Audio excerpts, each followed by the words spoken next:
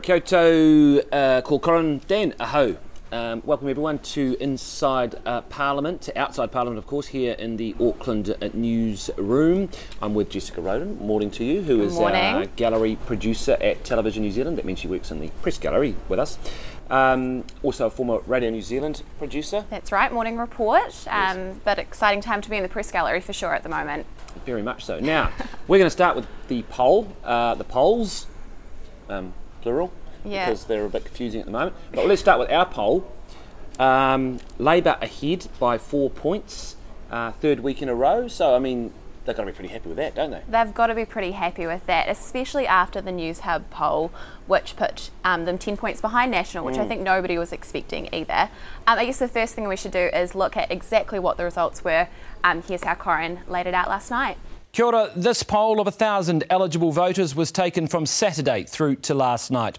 Looking at party support, it shows Labour holding its lead over National for a third week in a row, up 1 point this poll to 44%.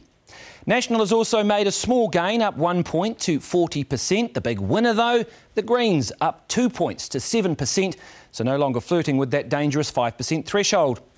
Not such great news for New Zealand First. It slumped 3 points this poll to 6%. Top is steady at 2%. The Māori Party, however, has slipped 1 point to 1%, and ACT is up very slightly to 0.6%. Now, when it comes to seats in a parliament of 120 seats, this week there are some big moves. Labour would have 55 seats, and along with the Greens, 8 could form a government, passing that magic number of 61. National would have 48, but even with New Zealand First 7 and 1 each from the Māori Party and ACT, would fall short. Now, when it comes to the preferred Prime Minister stakes, Jacinda Ardern has taken a small knock, down 1 point to 34%. Bill English up 1 point this week to 32%. Winston Peters steady back at 5%. So, well, lots to talk about here. Let's talk first about, just go through these numbers and some of the interesting points. The Greens, 7. With Labour can form a government on this poll result. If this was the poll result on an election night, this is a massive landslide really for the left, because it's Labour and the Greens. They don't need New Zealand First, they don't need the Māori Party, they don't need anybody. I have to say, I wasn't actually expecting this from the Greens. They've really struggled to make headlines, I think, even in the last few weeks. I mean, I guess all the minor parties, National and Labour, have really been so dominant this campaign that I think perhaps with the Green vote, their supporters have seen them struggling around that 5% mark, even below the 5% mark. It's this point at the campaign that their supporters have said, we've actually really got to get behind them, otherwise there's not going to be a Green party. And it's significant too, because if they've continued to flirt with that 5% mark, then they run the risk that people start to fear that a vote for the Greens is wasted. I thought James Shaw was interesting yesterday. He talked about how, so if you look at this, that the Greens have gone up, but so have Labour. So it's not like the Greens have just snuck a couple back off Labour, and got themselves up to 7. So something's going on there, that maybe National is losing votes to Labour, and that's an interesting trend that I wasn't quite expecting, given what's going on. The other one losing votes, Winston Peters. Yeah. That was really big this week, I thought, as well. Huge. He was the most changed, 3 points down from 9 to 6. And that actually has a massive impact on him and his future. It does, and it has a massive impact on National too. And we should mention here that the News Hub poll had Winston Peters on 6 as well. 6 is no man's land for National when it comes to using New Zealand First as a potential coalition partner. On these numbers, 6 is no good. National could not get there with New Zealand First. They need them to either be at 8 or 9, or they're better off being under 5 and the votes distributed. And you actually have to remember that this is a slide from New Zealand First, so they were up at 11 points consistently 2 months ago. So they slowly have been sliding down, and if they continue at this trajectory, they are in that no man's land. Yeah, we should mention Guy Espen from Morning Report, where you would know well. His interview with Winston Peters this week was just extraordinary. I was just, Winston Peters was all over the place on the issue of his finances and numbers. He was all over the place, and I've seen a lot of people call it the interview of the election. Guy, if you're watching, I've got to say I absolutely agree with that. Just remarkable. And you've got to also think, Morning Report listeners are naturally middle to higher class, predominantly Pākehā, older people. a lot of them are actually New Zealand First voters. So, Winston Peters really was talking to his own in that interview, but it probably wasn't coming across the way he wanted to. No, that didn't go how he wanted to. And remember, he didn't go in the minor party leaders debate either, and you've got to wonder if that was a mistake. I mean, he took a tactical decision because he didn't want to be seen as on the stage with the other minor parties and that he thought he was bigger than them, but he's now smaller than the Greens, and he just missed out on half, what was nearly 1 million viewers across the hour or whatever it was in terms of viewer numbers. So just the exposure that he missed out on, I think. And the question is now, how can he get his momentum back? He's got 8 days, and you've got to remember, in the first 3 days of this week, 150,000 people already voted. That's 150,000 people that he missed out on kind of making a big impact on in this week.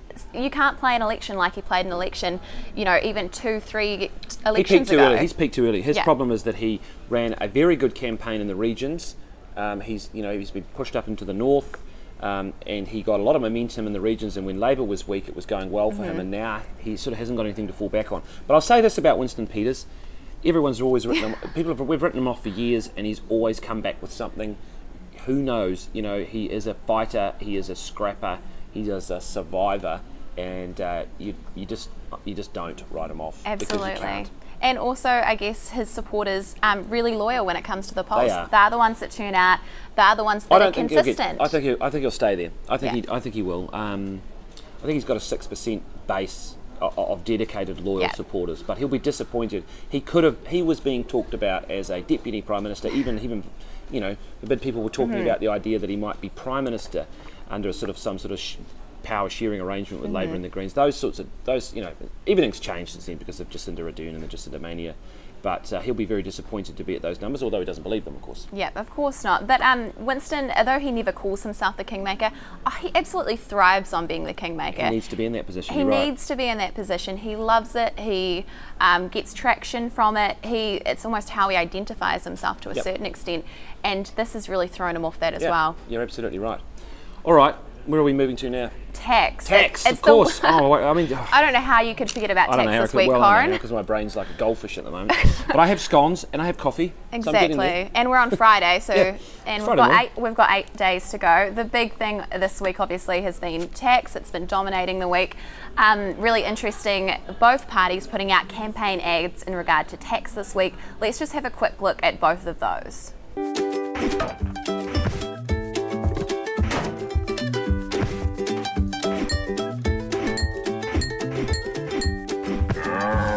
There's only one way to stop Labor's taxes. Party Vote National. Hello, I'm Michael Cullen.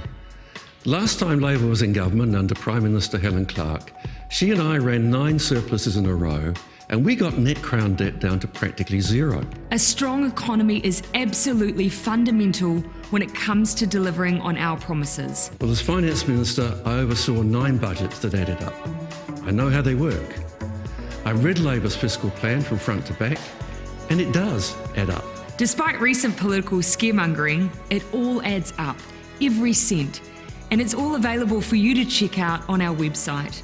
Okay, so the question is whether this massive screeching U-turn, you can still smell the burning rubber and hear the brakes of Labor to suddenly come out and say they will not implement a capital gains tax in a first term, that nothing will happen until that second term.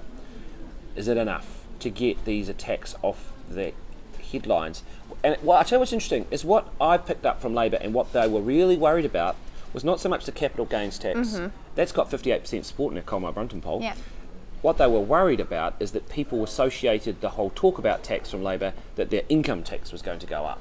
Absolutely. And I think no, but National did a really good job of muddying the waters.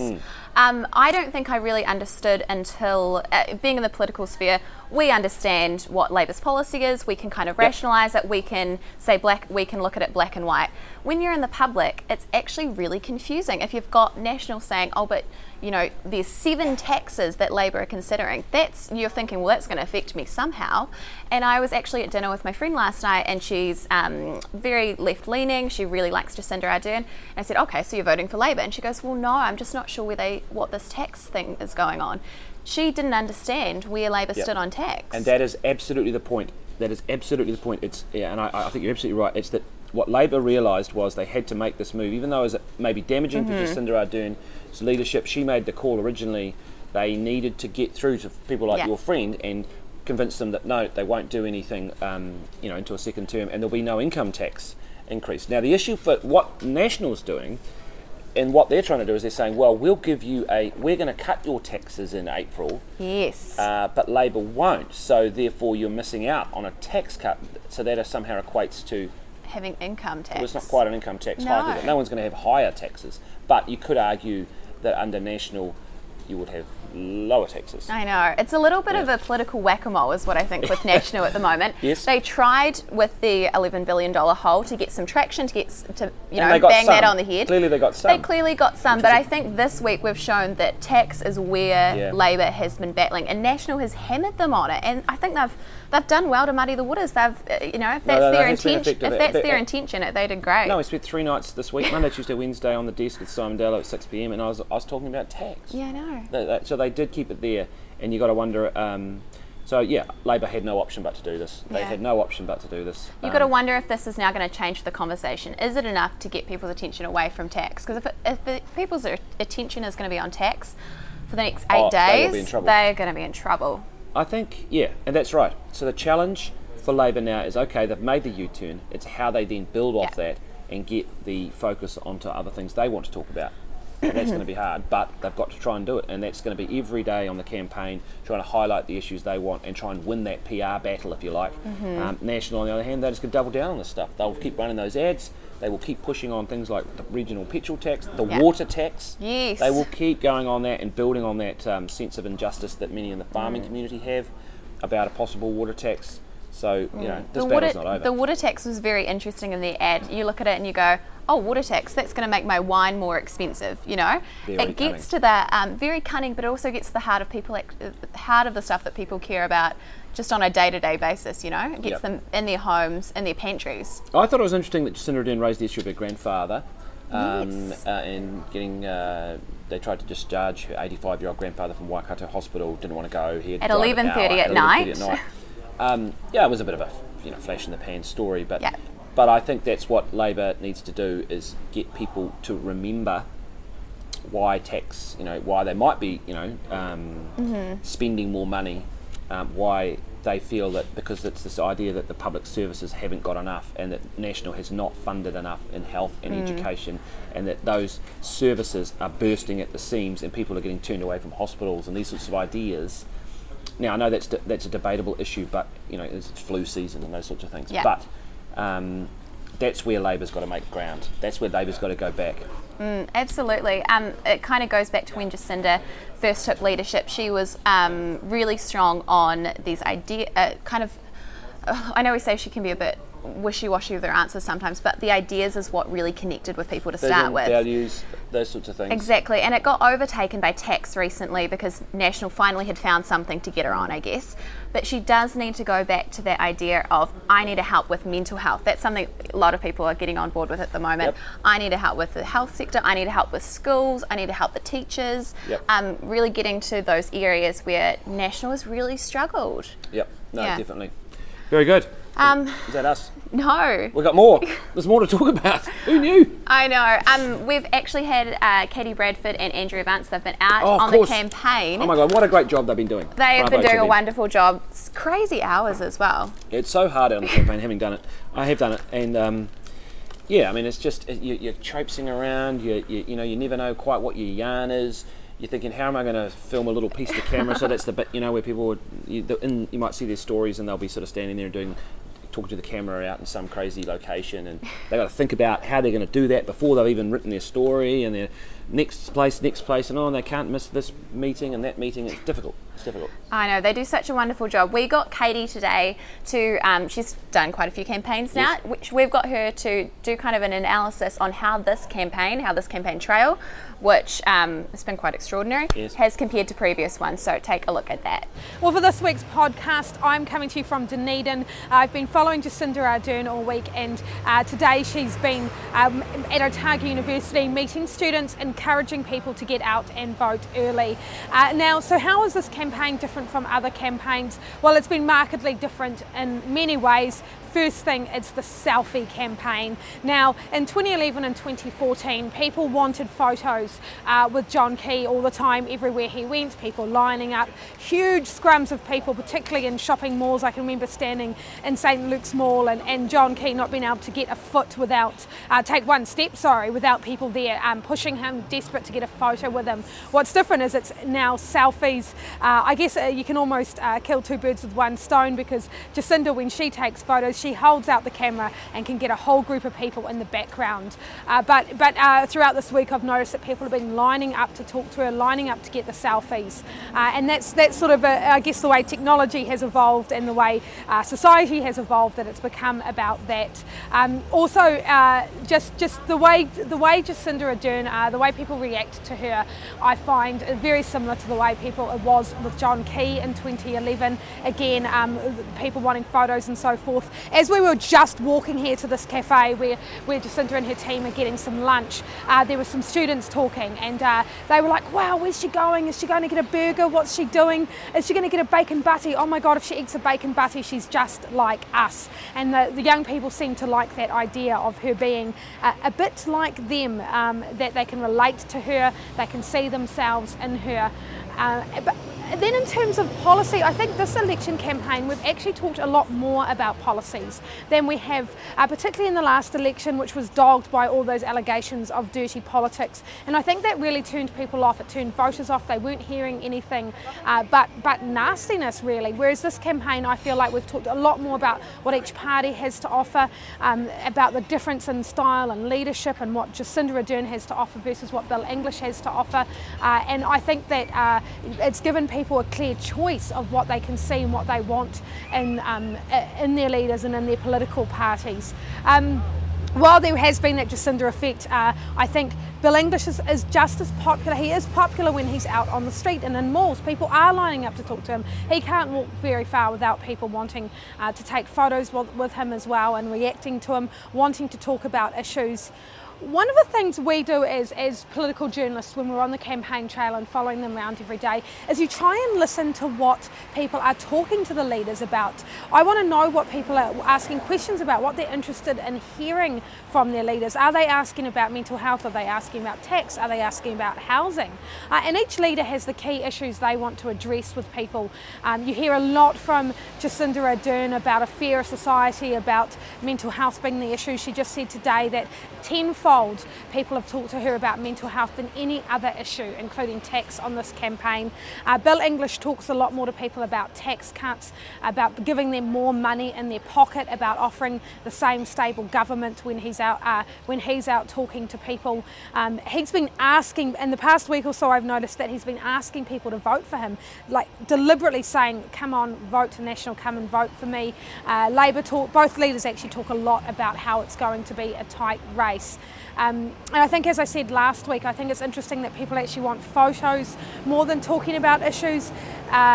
This seems to me, if you're going to come up to a political leader about potentially the next Prime Minister or the current Prime Minister, don't you want to give, that's your one chance to ask them, to talk to them about the issue that matters to you. And some people do. Someone stopped Jacinda Ardern just a while ago to talk to her about how teachers, lecturers are being treated at university, wanting to ask her about that. But it's such a short amount of time and there's so many people wanting to talk to them that it makes it very difficult. I think the other difference is the location that the leaders go to, the venue they choose to stop and meet people on the campaign. Bill English has gone to a lot of cafes, I've noticed, going in there for half an hour at a time, grabbing a coffee, talking to people over a coffee. It's a good way, I guess, of getting a static audience. He also goes to malls a lot, whereas Jacinda Ardern has focused a lot on schools and universities and techs throughout the country, and both leaders really seem to be sticking to safe ground. Yesterday, for instance, Labour were on the West Coast, which is a Labour seat. National were in Gisborne, which is a safe national seat, and Jacinda Ardern spending a lot of time in Auckland, Bill English spending a lot of time in Wellington and Christchurch, really sticking to what they know and where they know they'll be popular. But now with 1 week to go, I think it'll be revving up a lot. They've really got the downhill stretch now, one last week to go out and get those votes. Okay, well that's us for this week inside Parliament. Thank you very much for listening. You can find us in all the sort of places you find us. Where's that? Like, you're listening, so you already know where you found us. Yeah, you've already found us. Yep. Maybe Facebook. Yes. We'll have more. We'll have more next week, though. And next week, of course, we will be on the eve of this extraordinary election. So I guess the tension and the pressure is just going to keep ramping on up. Exciting times. We will talk to you We say next week. reluctantly. Yes. Cheers. Thanks, guys.